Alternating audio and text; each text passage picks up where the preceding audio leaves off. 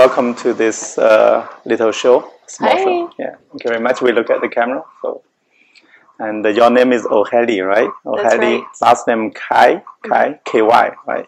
Okay, great. Really appreciate your time. Well, thank you for having me, for sure. Yeah, I'm very excited. Yeah, as usual, and we can order the food first, so the kitchen can prepare the food, so you can check the menu. So Okay. Do you know what you want?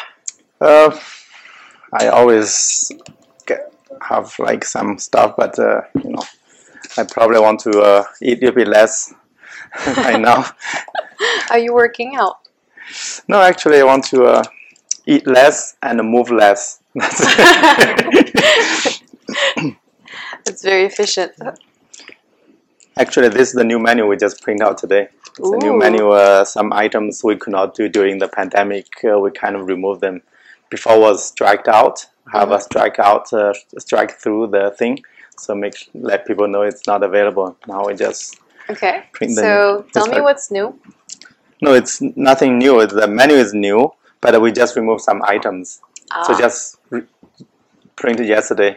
So okay, got it. So we can maybe get 2 appetizers, 1 or 2, and then 2 or 3 dishes or something. Sounds good because I'm very hungry. Ah, that's a good sign. That's a good sign. I was looking forward to it the whole week, so I'm very happy.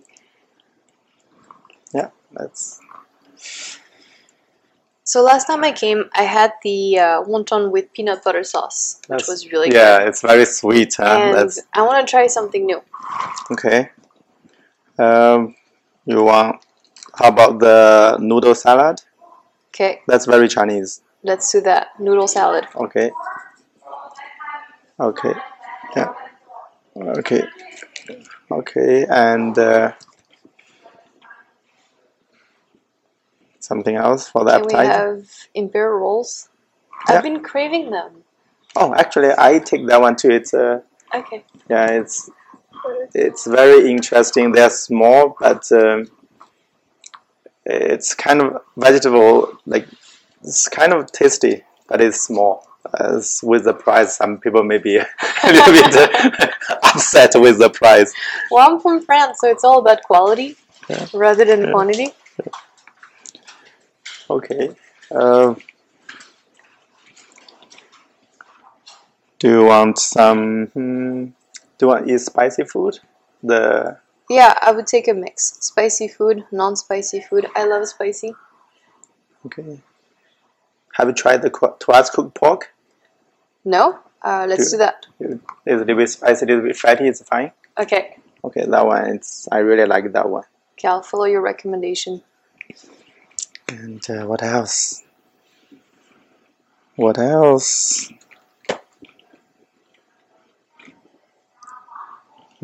Do you mean it's twice cooked because you cook it twice here, or has it been cooked before and then you have to cook it when it comes here?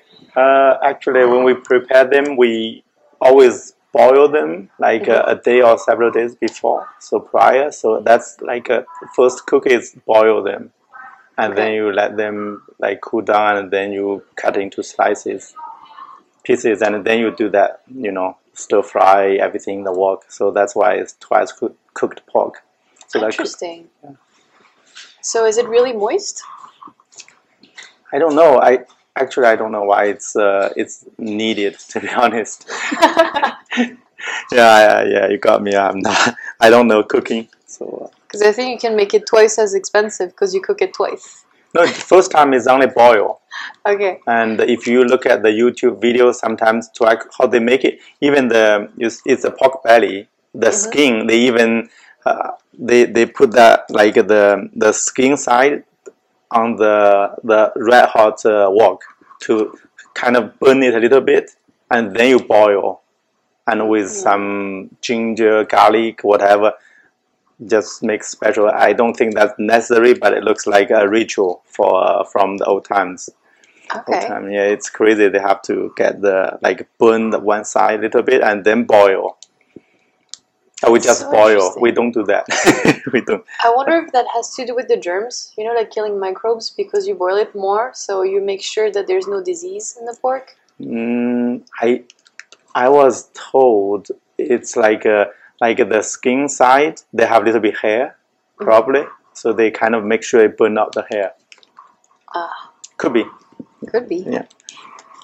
But nothing to do with germs, though, because you boil them, when you stir fry, any germ they cannot survive. Okay.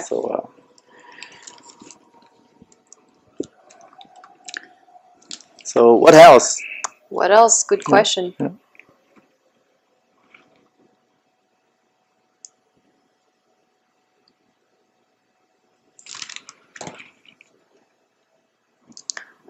Is the pork spicy? Should we take something spicy? It's not so spicy though, medium. Okay, let's get something spicy then.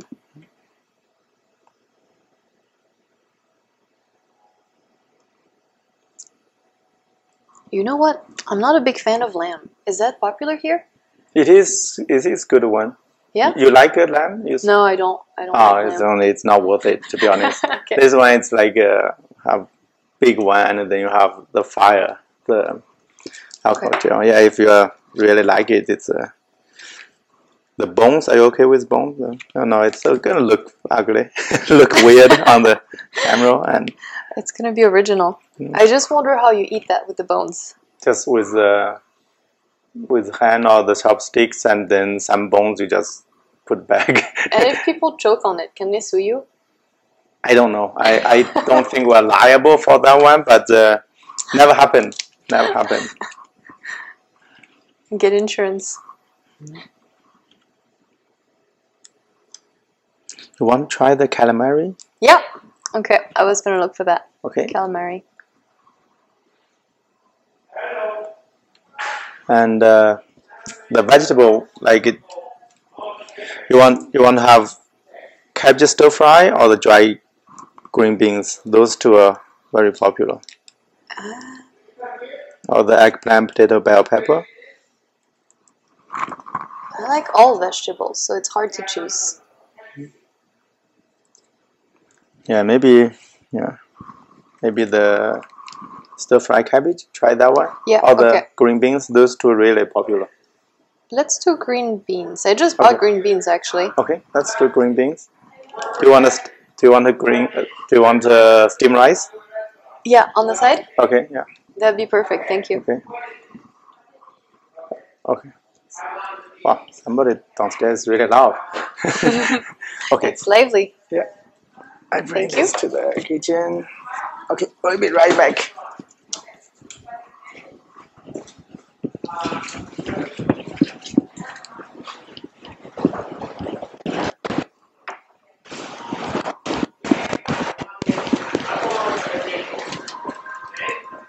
Not too much stuff. What's this? It's pad thai? This, I'll have a pad thai. wow, this guy is so loud. What's that?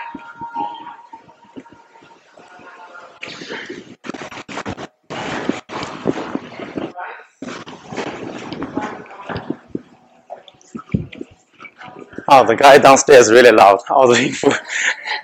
It's crazy. Let me take a look at this. Still running. Yeah, that's good. So let's back here. So how have you been? It's been interesting. The pandemic, nothing is normal. Nothing is normal. We got, to be honest, we got good business, amount of business, but we just don't have enough people, so we have to rearrange a lot of things. So we remove some items from the menu as well. So I have to work a lot of time here, spend a lot of time working. Yeah. Very difficult to find people. But what about takeouts?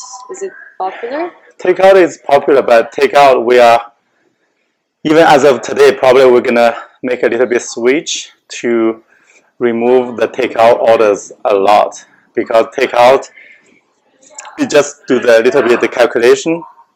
It's not worth doing at all right now. Looks like, for example, Uber Eats take 30% off, so you get only 30% of commission for on the sales, and you only have 70 maximum.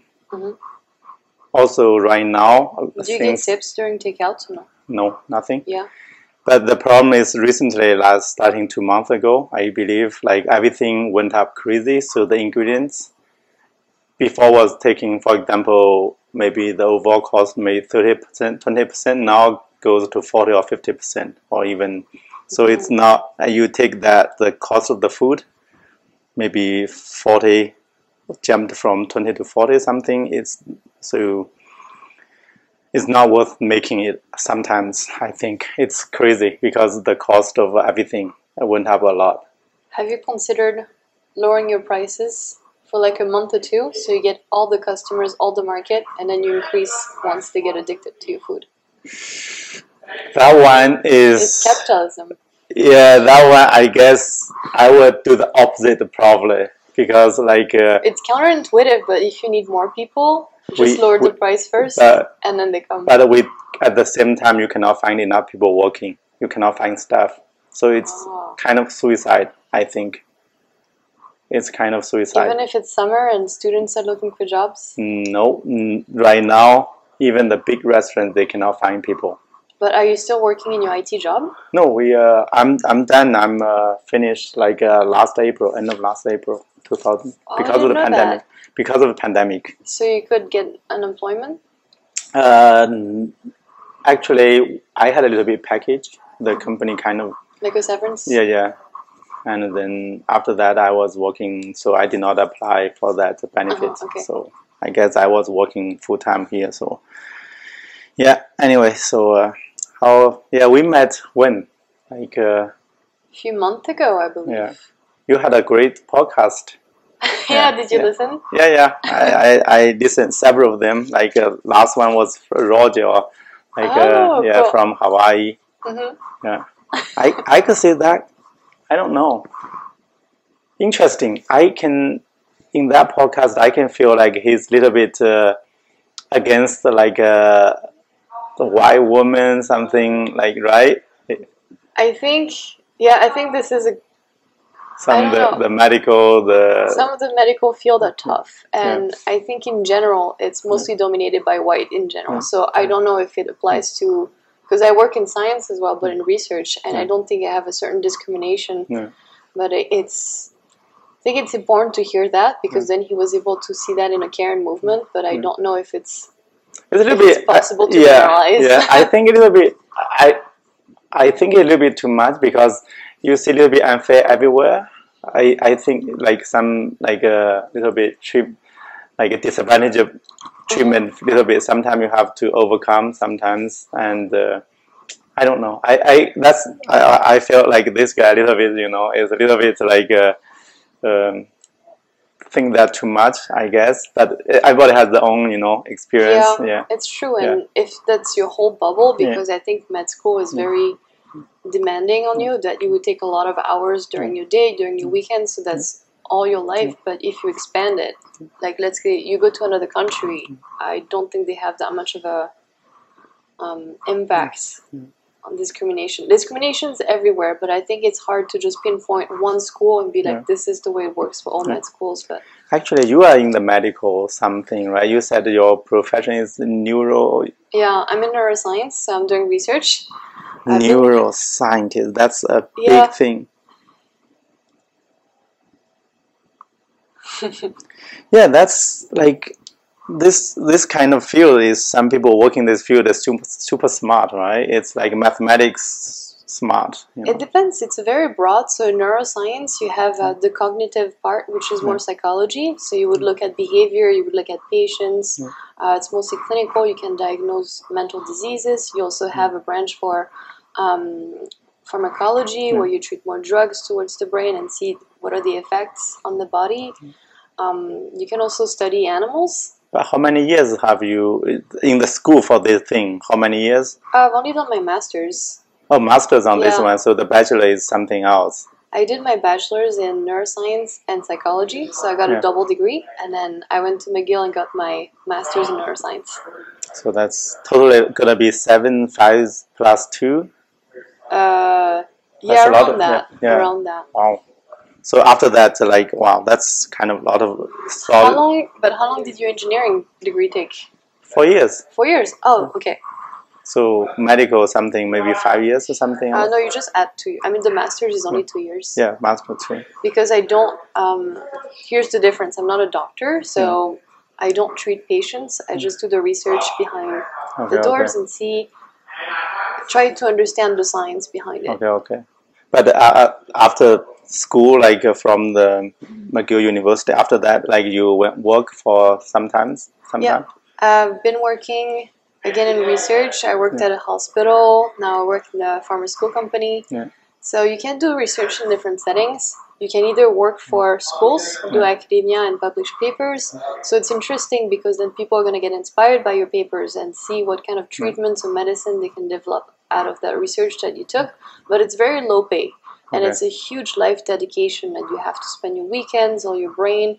And a lot of people cannot really maintain the balance between their work because it's really, really demanding. Or so it means like more than 40 hours every week? A lot more than? It's not more, it's flexibility. Okay. Because during the day, if you perform your experiments, you might want to take breaks because while it's running, you can do something else. Take a break or read a paper or do something. So it happened so many times that I had to go in a lab during the weekends, and I really didn't like it because I wanted to have a life outside of that. Really? Cool. Yeah. But right now you are doing that, you are not doing this job anymore? Or are you No, I'm not in academia anymore. Okay. And that's why you have the podcast. I have time to do something else. So in private industry, this is where you have more life balance. You also get more money. But every research that you do belongs to the company. Your brain belongs to the company. Okay. That's why you don't claim like you cannot get a Nobel Prize. Like everything you do is for the team. Well, actually, you still work for a company instead of academic or something. Yeah, you work but in academia, you get your name on the paper. Okay. So right now you work employed for a company? Yeah, exactly. So I think I decided that. That's still in the field, right? It's still in the field. I still work in neuroscience. Yeah. Oh, that's good. I think you need to find what works for you at what time point of your life, because I'm in my 30s and I think of, traveling, settling down. It's not easy, right? It's not worth it to put all my hours into my job. Yeah. So, but this private company, they just regular 9 to 5, right? Exactly, 9 to 5. They're really nice, and you know what? We get summer hours. Yeah. So this is the reason why I can be here. Okay, Friday you leave early. Exactly. So, Friday you leave at 2. Yeah. And it's really nice. And I was like, wait, so do you have to catch up the hours, like 1 hour every other day? And they're like, no, it's free for you. That's really nice. Actually, you mentioned you were born in France, or really? I was born in Paris, France. So like till when you came to Montreal, or what is your kind of movements? Lots and lots. Yeah. So I was born in France. Yeah. Grew up there my whole life, and then I moved to the States when I was 21. I didn't like what I was studying in France. I was in art and it didn't work out for me. I think I was just but in France you get a lot of hours off. You work much less, even less hours than you do now, right? I don't know about that because Canada has more work opportunities. So France has less when it comes to research. It's less well funded, so you get more jobs here. But I don't think it's as stressful as the US. In the US, you get a lot more opportunities, like in big cities like Boston, San Francisco. But you just get stressed all the time. You feel guilty when you take vacation, even when you take like a half day off because you feel sick or you have your period or you have a fever. So to the US, 21, like how many years you stay there, like doing universities? Yeah, and then working as well. 6-7 years. So I was in Los Angeles, Philadelphia, and Boston. That's all the cities I want to go. Really? Yeah, that's kind of, especially Boston and San Francisco. Crazy. Did you say you had family in the States or no? No, I have no family anywhere except in China. Yeah. Are your parents still in your village? Yeah, still in village. So it's not easy to move for them. Especially, I guess, right now, my dad is 75 already. And with the condition of the body, I don't think he's even fit to travel within China, but different cities. Do you mean because of his health reasons? Yeah, because of the pandemic. The health reasons. I guess when he's 75, and then the whole life was doing the heavy labor, and then every part of the body is now up to plus the age, so not easy to. I don't feel it's good idea to fly on a plane. It's true. You have to be conscious of your own limits and your own boundaries, and I think that goes for every age. It's not just a number thing. It's we all have different limits. Yeah, but that's amazing. So you have everywhere. So Europe, then United States, several years, 6-7 years, and then moved to Montreal directly. I moved to Montreal directly. Yeah. Not seeing Toronto. Nobody likes Toronto. To be fair, I haven't visited Toronto a lot. I've only spent an afternoon with my parents when they came to visit. So my mom and my stepdad, they've seen Montreal before. They've seen like quite a lot of the region, and I haven't. So they took me there. We rented a car. We went to Toronto to see the tower, but it was part of a several-day trip. We went to see the Thousand Islands. That was absolutely gorgeous. That's the Queen's University there, right? Queen's is in what's is that Kingston? That's in Kingston. So it's on the way. We stopped there at the hotel, and if you get a chance to go on a boat to see the islands, it's so worth it. And I'm boat sick. Like I'm so sick. I get seasick. I hate that. I hate when it's rocking and I feel like throwing up and feeding the fishes. It's so bad. I'm opposite. You love the water? I lived on boat for 2 years when I was 5-6. Yeah. No way. Yeah. So I'm sure it got rid of the motion sickness. It was just impossible. But for me, it was bad memory from taking the car, being claustrophobic. Kingston is amazing. Kingston. I've been there once too. Probably I took the same boat as you did. There's several boats, right? They tell you which island belongs to Canada or United States, right? I guess we did the same route.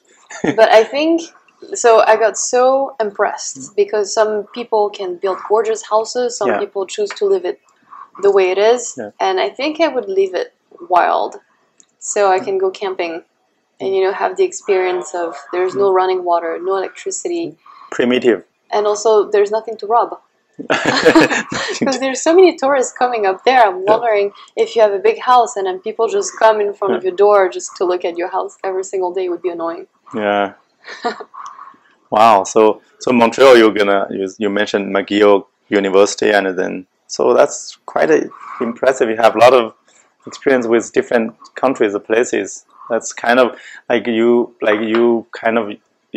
born to like immigrants from Cambodia. You mentioned, right? Both of your parents. Both of my parents. Yeah. Okay. Yeah, the food is ready. Yeah. So let's get the food first. Okay. This one. Thank you. It looks delicious. So this is like we bought them from a factory directly. So I bought it. If they have the same brand, it's supposed to be the same. Okay. So just deep fry them.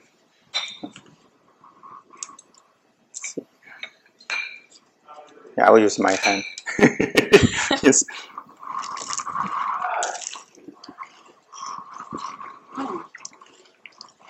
Do you make the sauce? Yeah, we make the sauce.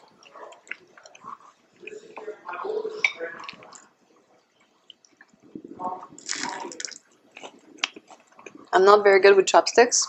Growing up, we only had forks, knives, and spoons at home. And it's only around 6 or 7 I started having a complex because all the Asian kids could use chopsticks and I couldn't. So I started learning. But Cambodia, do they people in Cambodia they use chopsticks too, right? They use everything. Cambodia.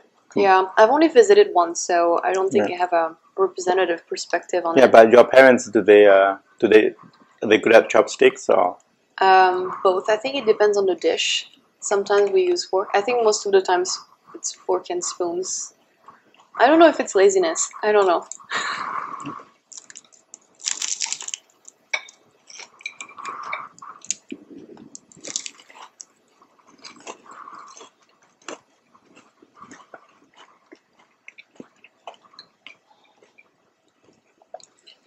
Yeah, I'm always interested with second generation immigrants, from you were born in Paris or Montreal or, like second generation, because they don't have any root with the home country or some, at least like, that's why I'm very interested, because I look at my daughter, she's 8, see what she's thinking. Sometimes I want to figure out what she's thinking. Yeah, but do you teach her Mandarin?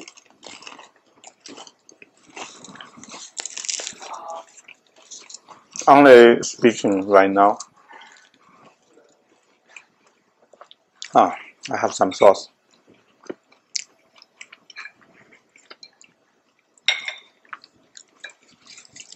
But Cambodia, like when you grew up, like do you have a lot of Cambodian friends near? I don't think so, right? Not so many, just family friends. Actually, yeah, when I was younger, my parents, they had a surrounding, and in Paris there's a Chinatown, so this is Okay. where I grew up. And my grandma was living in the same building, so Okay. there's a lot of Asian people. And even in school, I don't think I was the minority. Really? Yeah, But they're but they're not necessarily Cambodian. There's all over the Vietnamese, place. yeah, Vietnamese, Chinese, Yeah. Japanese. Yeah, like there's a bunch of Yeah, immigrants. but Asia is really huge. So do you like? I don't know. For your perspective, like you're from Cambodia, do you think like fellow Asians, like which one is closer? Or because East Asia, like Japanese, Korean, and Chinese, they're very close, even the culture. But the Vietnamese and also Indian, especially Pakistan, they are a little bit very different from. But Cambodia is closer to Vietnamese or right or Thai. Is that like some group like you see? I feel more like closer to another group. I see what you mean, but it comes down to your question as, do we put immigrants in the same boat because we get treated the same way? Yeah. So it's mostly others who see us the same rather than us seeing No, us I mean as the different. culture like easier to accept or more familiar, like the way we eat or the food we eat and the way we think. Or, It's hard to say because because for as long Chinese, for as- sure, like we will see like. First of all, will be Chinese. You see, all speak the same language Yeah. and they eat the same food. You will see, okay, probably my people or something. Yeah. But you see, Japanese, Korea, maybe Koreans maybe a little bit closer. Okay, but if Indian or some Pakistan, we probably see a little bit further. We probably see like even we're in from Asia, but my perspective or some of our friends, we see them as like the rest of the world sometimes. I see what you mean. But here's the difference of culture because I grew up in France, right? So France is colorblind. We don't really associate ourselves with that culture. I mean, at least when I grew up, it was difficult to say, "Oh, I'm Cambodian" or "Oh, I'm Chinese" or something. It was mostly, "Oh, we're French." Like, Okay. especially my parents, they really, really tried. Like, I have a French name, and we only spoke French at home, so it was more important for us to develop that identity to be integrated. So, I don't think I care much to Okay, who to find people from the past because also I think maybe it has to do with the trauma from the war that even my mom never came back to Cambodia. Like Okay. I think they left the past in the past. But my dad is more traditional. So when I lived in Boston, there's a huge Cambodian community, Okay. and he was telling me he was like very excited, and he says, "Well, you should like try to make friends." And I tried. Like in my company that I was working, there were a few Cambodians, and they were so Cambodian power, Really? celebrating the Cambodian New Year. They invited me in the town. They had a huge celebration. They had a parade, and I loved it. It was so cool. I could understand a few of them, and it was super cool. I just think it's another part of me that I haven't developed, and maybe I will. Maybe one day I'll have children and I'll want to reconnect with the roots.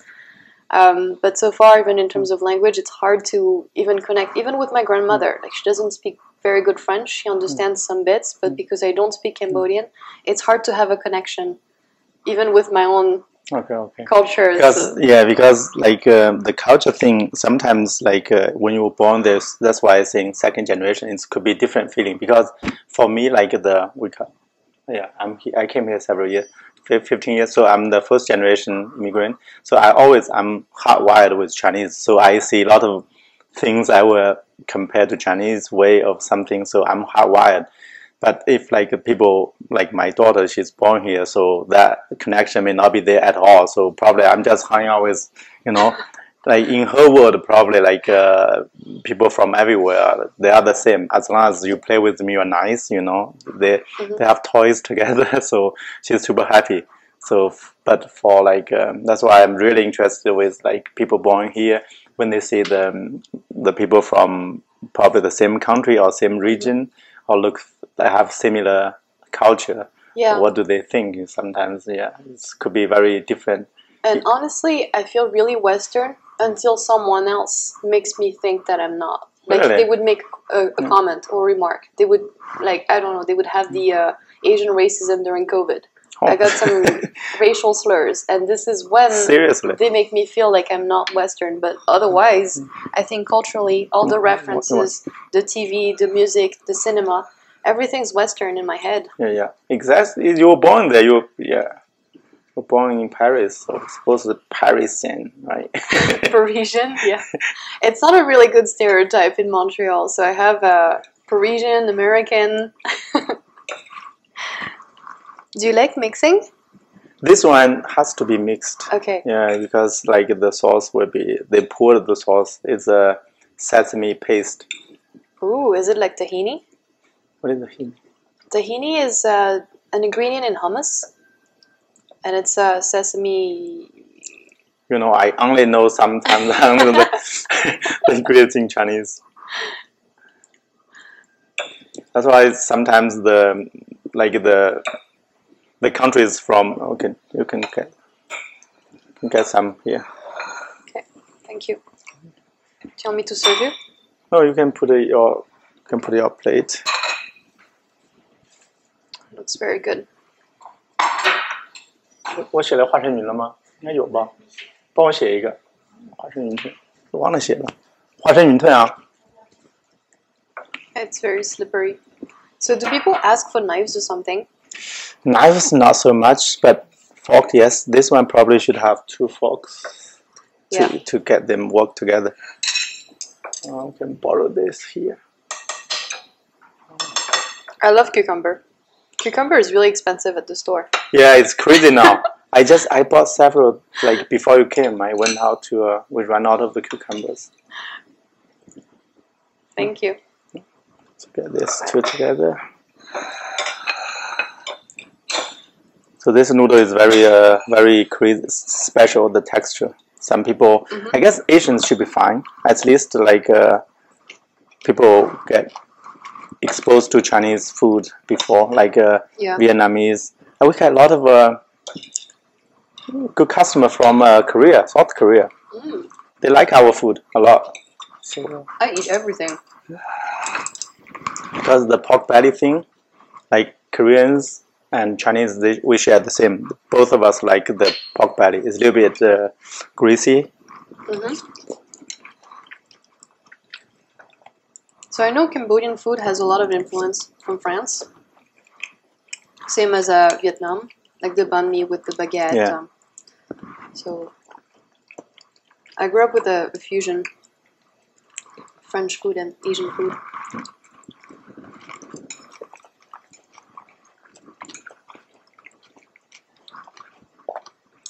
So growing up in Paris, I guess as a kid you did not feel anything like a race thing, just playing around, right? Oh no, of course not. There are racist people everywhere. It's just that no one talks about it, and it's not like now. At what age you realize like there's a race difference? Probably 10? No, even before.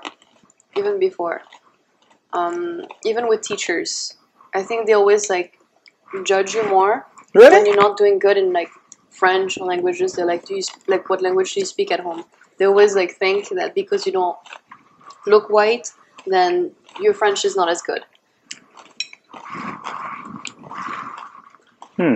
My daughter, she does not feel anything. Like she's laughing every day, crazy happy, and that's why I want to raise my kids in Canada. It looks better. Because the school, I guess, more than half of them, the parents are not born here, so naturally they will say, "Oh, what language you speak at home?" Something. They have little cards or something. They did not mean anything bad or something. So it's just a fact. So people, all the kids, they share the information. Also, the question I get a lot is instead of asking where do you come from, they ask with a random Asian country name, like, are you Japanese or Korean? And I'm like, why do you want to show off that you know some country names?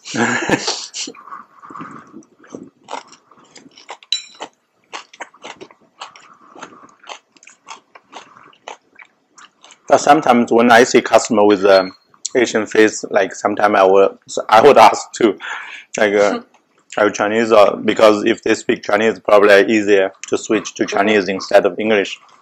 I heard it was a business thing. So when you know the different types of Chinese or the different types of Asian, you can also create this bond, negotiate better. But here we're not negotiating, so. I guess in Canada, I guess a lot of time they always ask. Even I ask sometimes, where you come originally, like. Because Canada is such a new country. Yeah. Always, everybody is coming from anywhere. So you always say where you come. Even some people, like they've been here Montreal for a long time. You can tell they speak good French or English. Some still they ask where you come from originally, or maybe second generation.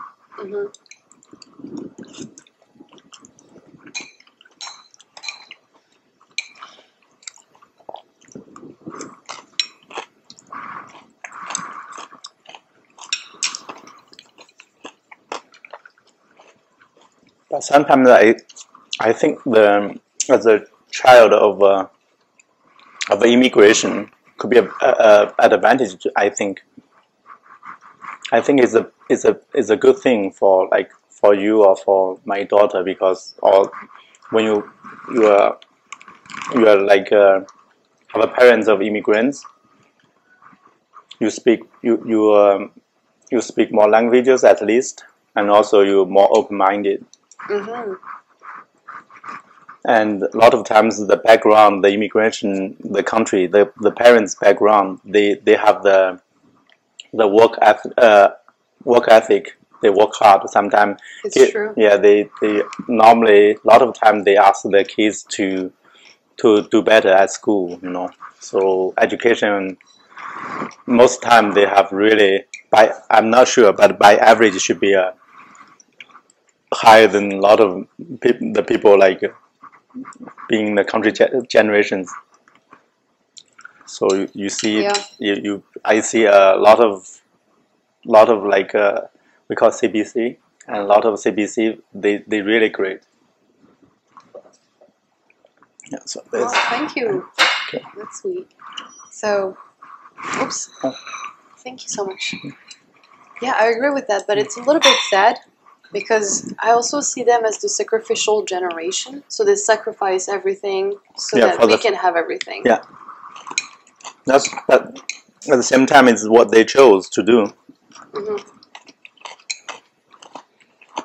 And I'm wondering if it's just an instinct, You live a hard life, you want your child to have the best. Because you don't want your child to live through what you live through. Yeah, I think that's true. And even I'm first generation. I was like, an IT engineer. I speak some English, so I can find a job like almost the same. Nobody gonna pay me extremely high, or somebody gonna pay me extremely low. So I was okay as a IT engineer. So just had a chance to live outside.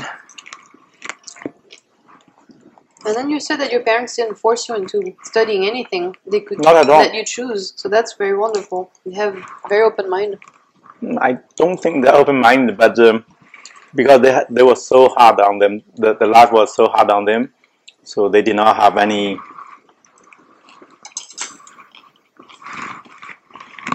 Thank you. So they did not have any extra time to think about, to plan for their kids. I don't think that's their case. So they can barely survive. They could barely survive. So as long as the kids, the children are breathing, alive, so they were fine. So the career will be it's never something they think of.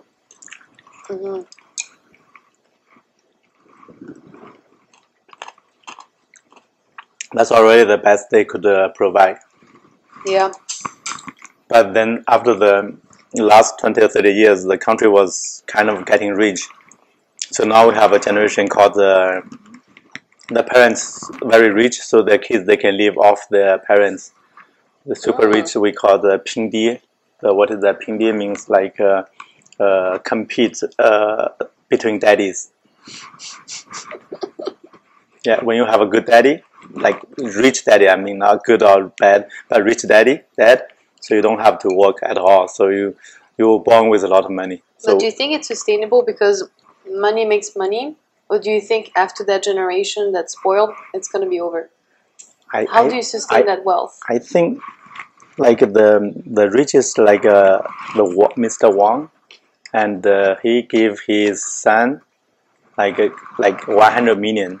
100 million give it to his son to play with it. So his son make like $1 billion with that money. So his son was boasting, like bragging on the internet, saying, "See, I'm good at the money investment, good at investing."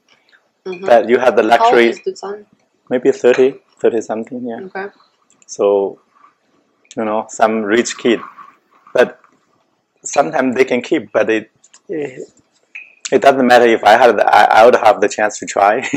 But maybe a lot of rich kids, some of them they can take this, some of them they can keep the wealth, some of them they could not, but at least they had the chance. Like this kid was famous in China because he was like living a very luxury life, meeting with the actress, the stars. But there's so much you can do with that money. Sure, you can invest it to make more money. There's also so much you can make to help other people, like building schools, hospital. You can change the life of people with that. You can change a whole culture. You can save the environment. I think so. But if I had that money, probably I would do that too. I think it's good to invest part of it for yourself.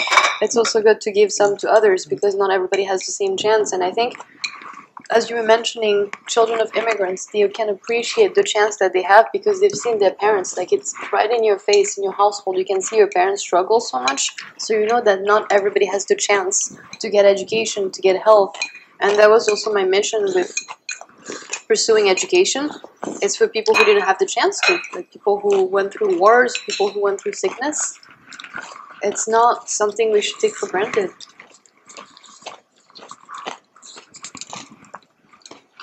I guess, yeah, you're right. A lot of problem is caused by the education. People that do not have enough education, did not have a chance, about the poor kids. But it's not so many people have the resources, and then they want to do that, so make it really hard. But at least I see a good thing about Asian parents. At least they invest a lot of their resources on the kids' education. Especially here, like North America, I see a lot of Asian immigrants, Asian second generation. They are doing really well, at least academically, all right. Yeah, but there's also this crisis for people who don't get perfect grades, perfect scores. Yeah. Then they don't feel Asian enough. And I think it's all right if you want to take time for yourself, not know exactly what you want to do. If you don't know if you want to be a doctor or a lawyer, or please your parents or whatever. But do you have kind of pressure, like don't do as good as other kids, or? I mean, I was raised in a weird family. I think there was some competition, but I don't think it was as bad as what I've heard, like from stories where you have to compete with your brothers and sisters and your cousins, and you always have to have the best grades. I don't think it was this bad in my family. But I heard that some people push their kids so hard. Yeah. Asian families, Asian parents, Chinese. I know Chinese parents are very. It's a way to show love because it's for it comes from a good intention, but you don't want to break the trust or the love that you have just for performance. But what kind of arts do you perform? Like a lot of kids, they know piano, swimming, even like chess. What you're good at? Piano. Piano? Do you know the level? How much? Like you pass some levels? I don't know my level. I played for 11 years. Well, that's so. How can we tell? How can you tell it's good or not? Just like if you know any song, you can play it out, or like. No, I don't think I'm this good. So I didn't go to the conservatory. I just played, I had a teacher, and I never wanted to compete on that because I wanted it to be fun. Okay. And if I start competing, it would take the fun out of it. So it would become like school. You would have to be ranked and you would have to be judged, and I didn't want that. It was the only thing that I said, no, leave this as a hobby, and music is just going to be fun. I think, I know nothing about anything, so I think I should have something to show off. I always think, okay, people have they can play piano, okay, they have one room has a piano you can show off. That would be great. What about language? I don't know. Language, I have nothing to show off. Yeah, but the immigrants, you speak three French, English, Cambodian, and maybe other. I don't speak Cambodian. Oh, Cambodian, you said no. French, English? That's not many. That's not many as an immigrant, from immigration family. That's not. In school, but in Europe, we have to learn a lot of years of languages. So I technically got 10 years of English, 8 years of German, 4 years of Italian. Oh, we don't practice. Okay. It's like, I think the teaching was not super good because we don't get a lot of practice. But the Italian should be very, very close to French. Yeah, it is. So it's easy for us to understand. You just change the tone. You speak okay Italian, just make a tone or something. If you speak very slowly, I can understand. That's really beauty. You know, when I was in Brazil for a project business trip, we were doing test with the Italian guys. They do the fax machine test, and then they just write paper in Portuguese, and they reply in Italian, and they were doing fine.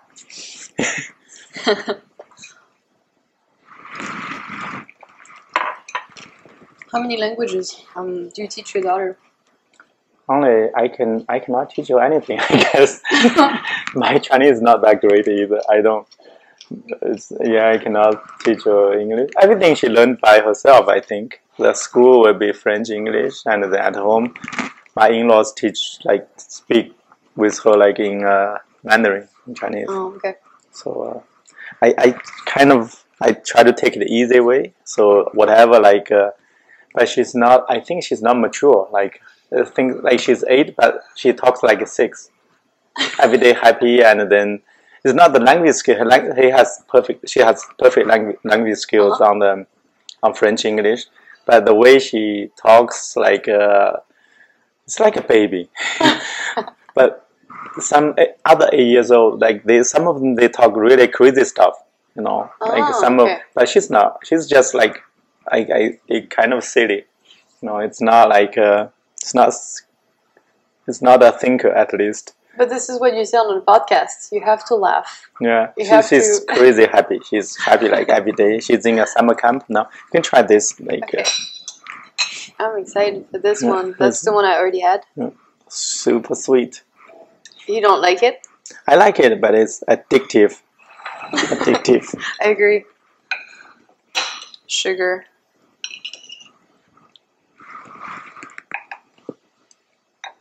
I guess So that's what I was thinking. So as a parent, are you excited to be able to do more adult stuff with your daughter? Or are you one of those parents who are afraid she's going to grow old too fast and not take her time to be a kid anymore?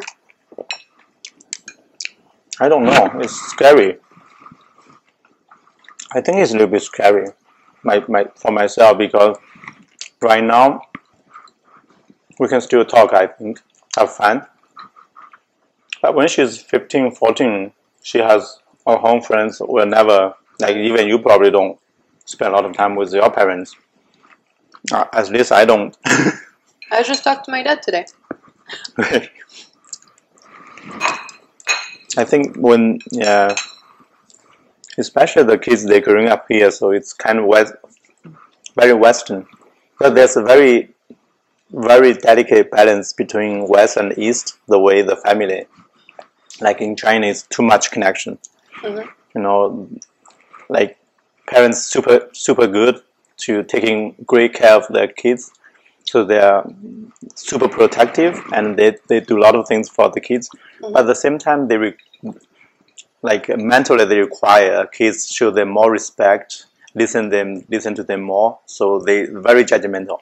But is it hard when they start dating and starting to have their own family, because then the family has to approve of who they marry? Yeah, exactly. I mean, not only that, even the tiny thing, the trivial thing, like they couldn't judge you on everything. They think, oh, you should not meet this guy. This guy is not good, and you should choose this career. This career make more money, more stable, right? They because kind of they are too good to you, very good to you. So by like treating you really super well, they expect you to listen to them more.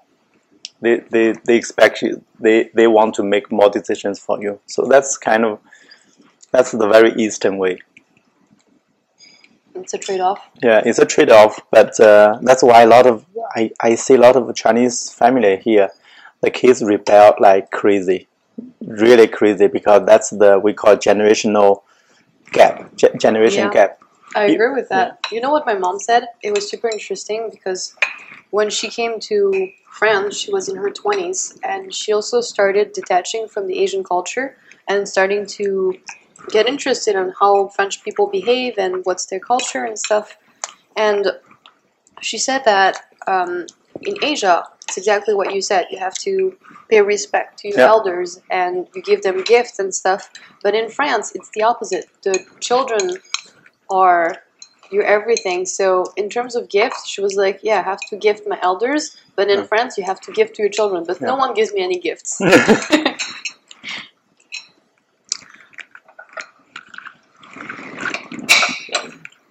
So this rice and it's a little bit cold already.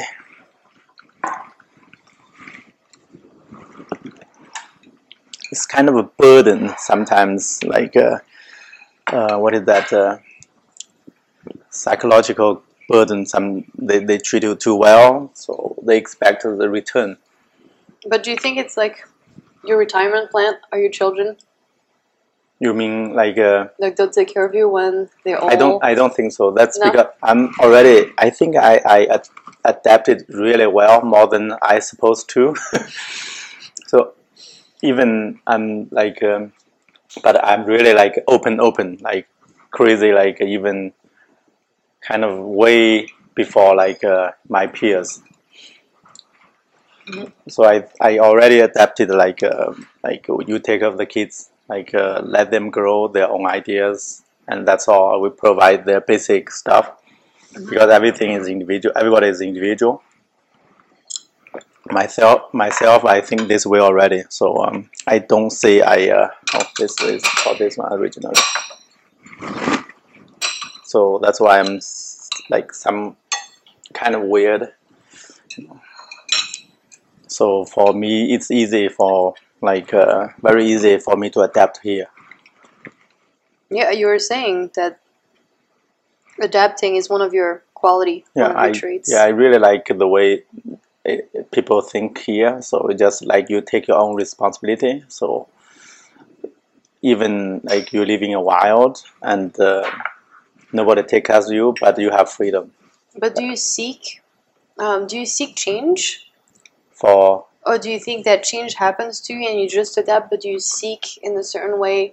I don't know, let's say tomorrow you make a decision, you sell the restaurant, you go live in the South Pole.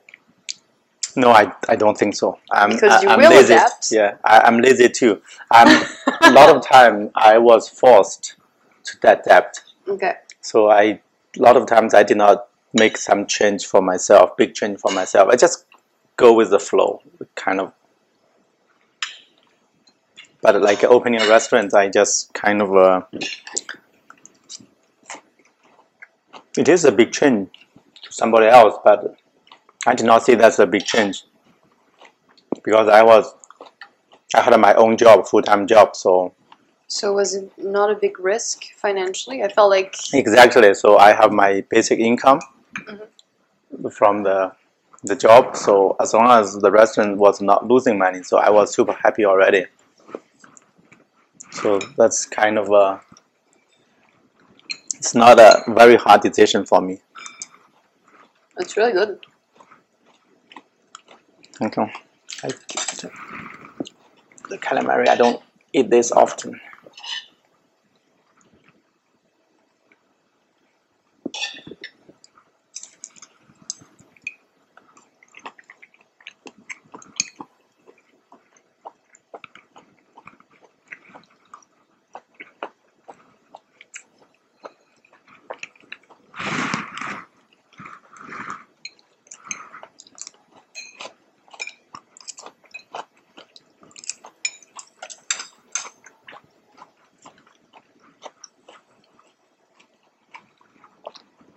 Now, how is your podcast thing? The 40 something, right? 40? Hmm? How many episodes already? 40? Oh yeah, maybe 44. Yeah. It's coming out every Thursday, and I'm running a little bit behind on my editing, so I'm not sure I can cover the whole month of August because I'm leaving on Wednesday, going back to France for a month, Okay. and I want to enjoy my vacation. There's no quarantine there, or it's still quarantine? There's no quarantine. They're being more careful now because they have a rise in cases, so we're talking about the Delta variant. So it's pretty scary. I don't know. I'll try to be careful, but from what I've heard from my friends, they're all partying and not really caring.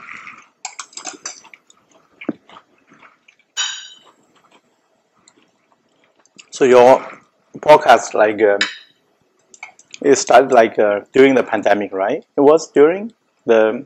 Mhm. Yeah, last summer. And why do you like having your own podcast? Mm-hmm.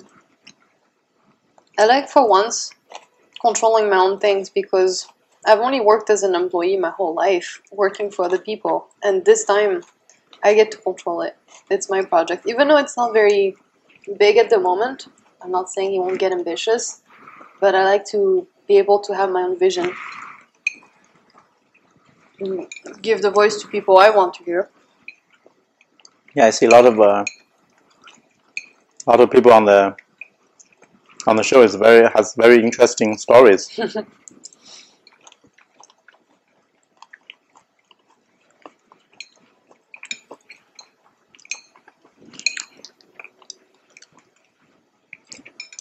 Have you had other interviews?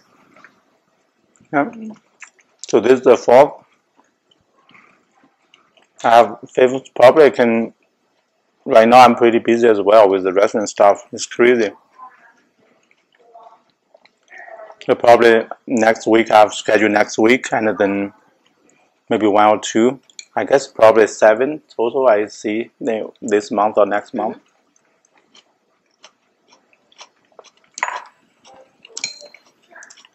Because a lot of time I don't eat in the restaurant, so this give me a lot of chances to eat the food as well.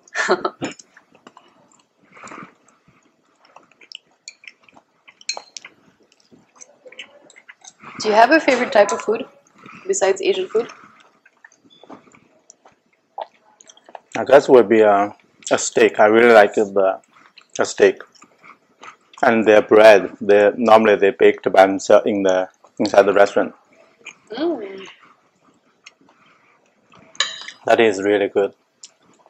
Most of the time, when I eating those French or Italian restaurant, the bread I always ask for more. So even before the appetizer, I was full already. I will be full already. So it's really, especially the good ones, they always have their own bread. Do you mean the free bread they give in a basket? Yeah. Normally I ask several times, 2 times. It's very funny. Yeah. It's very, very delicious.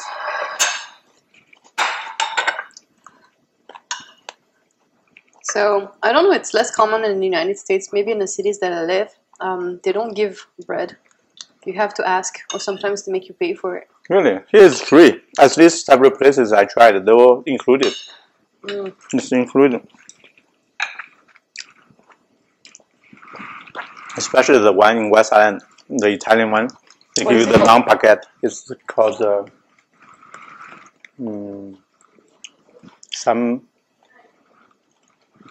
what is that called?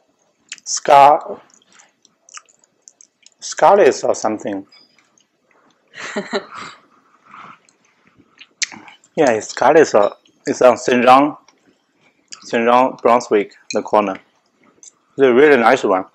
So my friend and I, we started this challenge during the pandemic because we both like to cook and bake. And every 2 weeks, we would cook a bread from different parts of the world. And it would be a challenge to have like the best looking bread. It was really funny because it pushed you to get outside of your comfort zone and to discover something new. And we both like bread, so it worked out. Yeah, that Italian restaurant has they use the French baguette, and the waiter will give you the long board and then put down, and then with the knife. And sometimes you cannot finish. You can take away the long one. It's a French baguette. But no, did anybody try the Chinese bread? No. I think it's fatter. It's not as crusty, crunchy. Yeah. Also, I was working in a French restaurant when I was 19 as a summer job, and we would get a bread from this bakery delivered every morning. That would be super fresh. Super fresh. They get it delivered to your door, and it was my job to cut the bread, and everybody was trying to get several pieces. Like, they don't just take one, they take like plenty. And it was free, so that's okay. And at the end of the day, there were always people like, can I have more bread? And we would have to go to the bakery by foot and then buy the bread and then come back and give it to them. Jeez. Every day. And I'm like, you should just order more.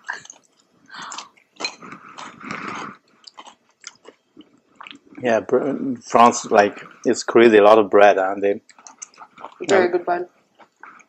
And the sandwich as well. When I was in Paris, like several days, I ate a lot of sandwich.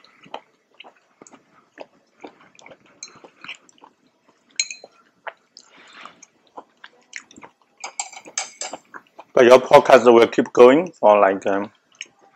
Yeah, it keeps going. And it is very interesting. You have some episodes in French, some in English. You know, at first, I created the podcast for my students because I wanted them to have a platform to practice comprehension for both English and French because I teach both languages online. And I didn't want to have boring conversations. And I didn't want to just have people from one region. I wanted to have different accents, all the accents. So there's not just one standard accent because some people pick me because I'm from France, from Paris, and they think it's the standard accent. And I'm like, but there's so many other beautiful accents, like Quebec accent. Yeah, like from the Caribbean, from Africa. It's beautiful to have diversity and to not just get used to one accent. People get obsessed with France.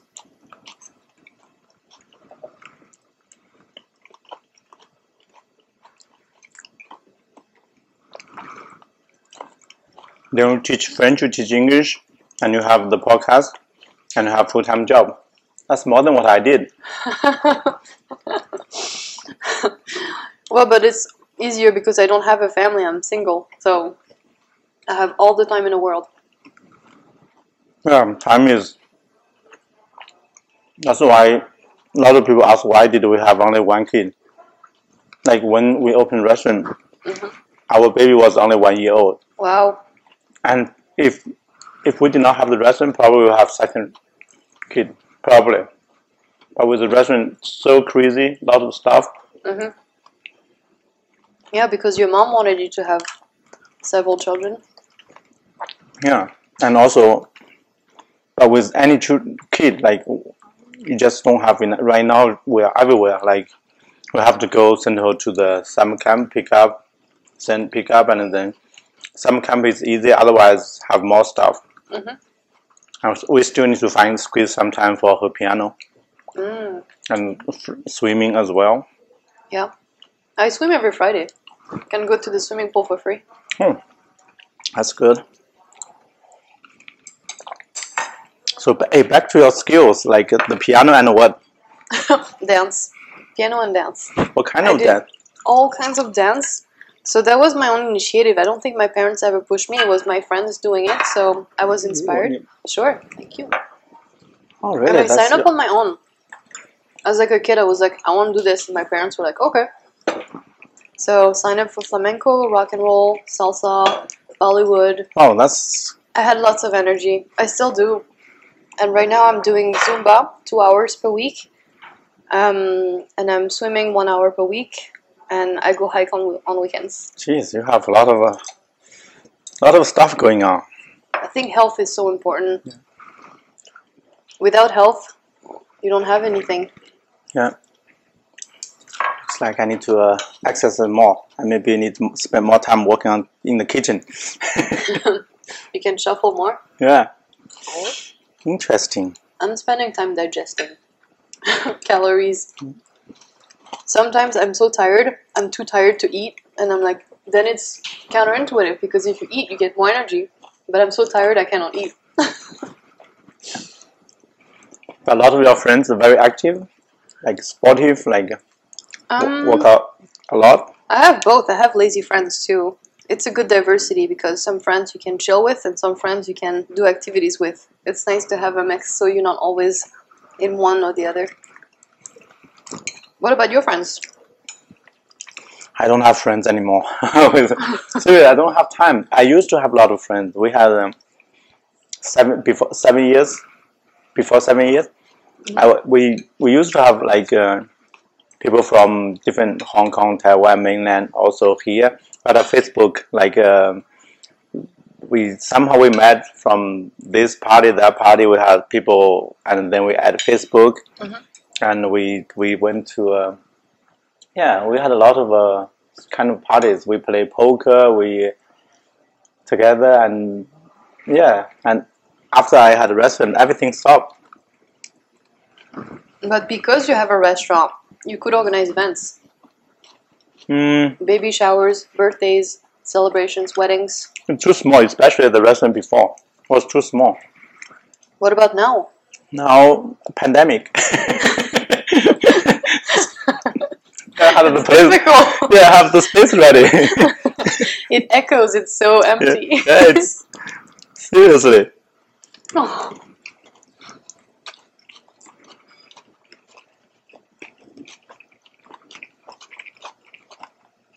Because my friends have rented rooms before for parties. And you're in a popular area. You're downtown, lots of students, young people.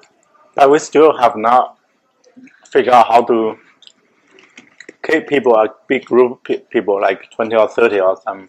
It's kind of, because we're not, Chinese food has to be hot. It's not like a sandwich or some salad. Oh, I see. You can put like aside. I don't think Chinese food is ever good for events, to be honest. It's very, very, unless you pick some kind of Chinese food. Can be served cold. But what about you revolutionize that? What is that? How about you make up recipes that are meant to be cold? You know, some people find it weird to have iced coffee. They prefer to have it hot. Yeah. And then both exist. But I don't know. I don't have confidence on myself to come up with. I mean, I'm not even a cook, so it's very, very tough. That's why I say, like, I'm just doing a business, the Chinese restaurant business. I do not expect it's good, very good. You know, I try my best, but I'm not, professional.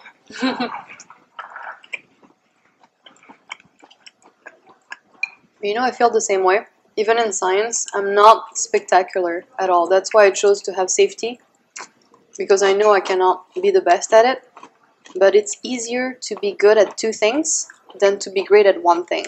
Just like, like the Olympic athlete, they're good at one thing, but if they break a leg or something, what else do they have? It's good to have diversity in your skills as well.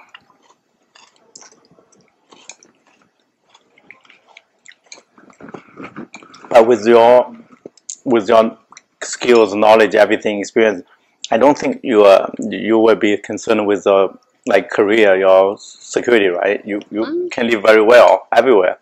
I think I'm working on two things right now. I have two goals for the rest of this year. I want to learn programming, and Seriously? Programming and investments. Oh man! And then I'll be unbeatable. That's kind of, I say, crazy. I see sometimes people are like too ambitious. Is it scary? Yeah, it's scary. My major in university was computer science. Seriously, I never did any coding. Oh, I thought that was engineering. No, we call it computer science. But it's like in China, we always call computer. But engineering, software, we all the same. I don't know. Then what have you learned? Everything regarding you mean like the theory? Yeah, theory, mathematics, the C language, the programming, the data structure, all that kind of theory. You don't need them for coding sometimes, but we learned a lot of that stuff. But I was not. A lot of my classmates, they end up doing programming, but I did not.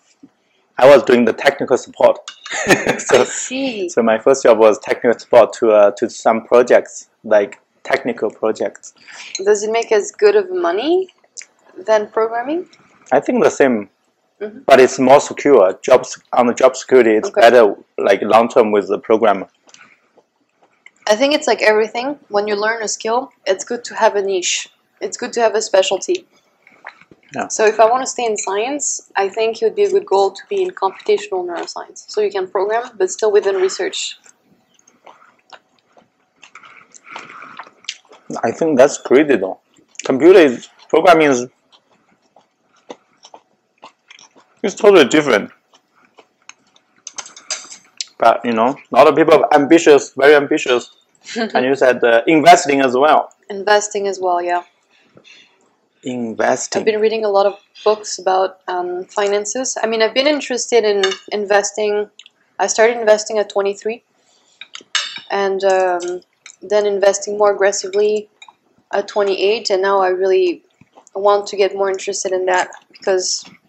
Jeez, you will be super rich, I can see. But there's a lot of things you can do as a consumer. Like if you buy the right stocks, you're promoting the right companies. And I think it's more important to put money into what you value rather than into what makes money, because you can invest in Coca-Cola and McDonald's. They're going to make money, but it's not necessarily what's good for the environment or for social causes. So I think I want to be smarter with my money. It's more about purpose. I think because if I give my money to a bank, they'll invest it the way they want. They can invest in petrol or anything that like, I don't if believe you drive a Tesla, we're helping Tesla like shares. Yeah. Tesla went up crazy. I know. For the last 5 years, it's insane.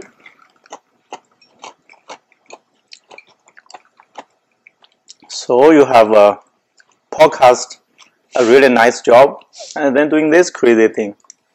And teaching languages. Yeah. It feels like I'm all over the place, because some people can see this as, yeah, it's good you're doing so many things, but in France, the stereotype is you're really lost. You don't know what you're doing. You cannot focus on one thing. So I guess sometimes it's the freedom you maybe your parents give you the education, give you smartness, and then you have the freedom to try different things. And even you fail a little bit on this side, it's not a big deal. You know, you still have something strong. You know, it's funny how we met, because we think kind of the same. Yeah. But I'm very conservative, to be honest. That's why even I said I'm soft, really soft. Do you mean financially in general? I'm a laid-back guy. I think a lot. I admire people try, but I don't want to try. I see people really take risks to strive for great stuff. I admire, but for me, I would not do that. But it's funny, because if it happens to you, you would adapt. So it's not like you cannot do it. It's nobody push me. You can push yourself. I need to be pushed. I'm passively adapting. But we need to have time, though. Time is everything. It's only during the pandemic that I started having time. Before. But some people are meant to be great. I'm not one of that. How do you know? I'm lazy. Seriously, I'm lazy. I think we're all lazy. I like watching movies or like... And you write in your blog still? Do you still write? Yeah, I had one 2 weeks ago. Before that was 2 or 3 months, did not write. That's why I'm lazy. But I did a lot of work for the restaurant. A huge amount of work. Crazy, like during the pandemic. Seriously, I'm glad I was laid off by the company. Otherwise, I cannot do the two at the same time. So I was laid off. They gave me a package and helped me a little bit financially. And they gave me, I freed myself. Again, I'm passively adapting. I was laid off, not leaving the job. So they pushed me off some little cliff. So I can grow a wing in the air, so I did not land hardly. You're such a poet, my gosh. Seriously, I've seen too many cartoons. Yeah, I was pushed off the limit. I just grew a little wing to land safely. Or maybe an eagle grabbed you. Yeah. Seriously, I spent a lot of time. Without me working in this restaurant, will be much worse place, the restaurant. So I work a lot of hours. But then I go home at 10 or 11, 10:30. To be honest, I just go there, lie down there, watch YouTube for 1 hour or two. And then I fall asleep. Do you shower? Sometimes, not all the time. But seriously, I work really hard, but I'm lazy. If I don't have to work hard, I choose to watch TV. But also, what's the meaning of life? I don't know. Do we know where we're heading? Like, the universe is one day going to explode, so... That question I also want to ask everybody, because that's why I lay back, because like everybody gonna die at the end of the day, and like even you are 80 years old, you die, or 70, sometimes even 90 years old. Whatever you work so hard, you still die, leave nothing behind. I mean, you have children, you can write. I mean, but I see your point. I think it has to do with how comfortable you are. If you're comfortable being laid back, do that. But I'm very anxious when I do nothing. I get stressed. Yeah, I watch TV, still do something. I get so stressed out when my body is not moving. Yeah. And I think my biggest fear... It's like the movie Crank. Crank? Yeah, the what is that guy? Jason Tatum? The guy, like martial arts really good, Jason. Okay, I didn't watch that. Yeah, he has a heart problem. He cannot stop. If he stop, his heart gonna explode. So he has to kill people, do all the crazy things. Oh yeah, I think that's me. Crank, yeah. I need to watch this movie. They got Jason inspired by my life. Jason, the big star. Jason is an action star. Jason. Okay. His last name is British, I guess. His last name is. Because my biggest fear is immobility. It's the fact that you're paralyzed and you cannot achieve what you really want to achieve. That may give some pressure to your future partner. Listen. Think about that. Unless I get someone who's hyperactive like me. And then, then we can conquer the world. Yeah. So I'm lazy. Sometimes my wife said, "Get up, do something."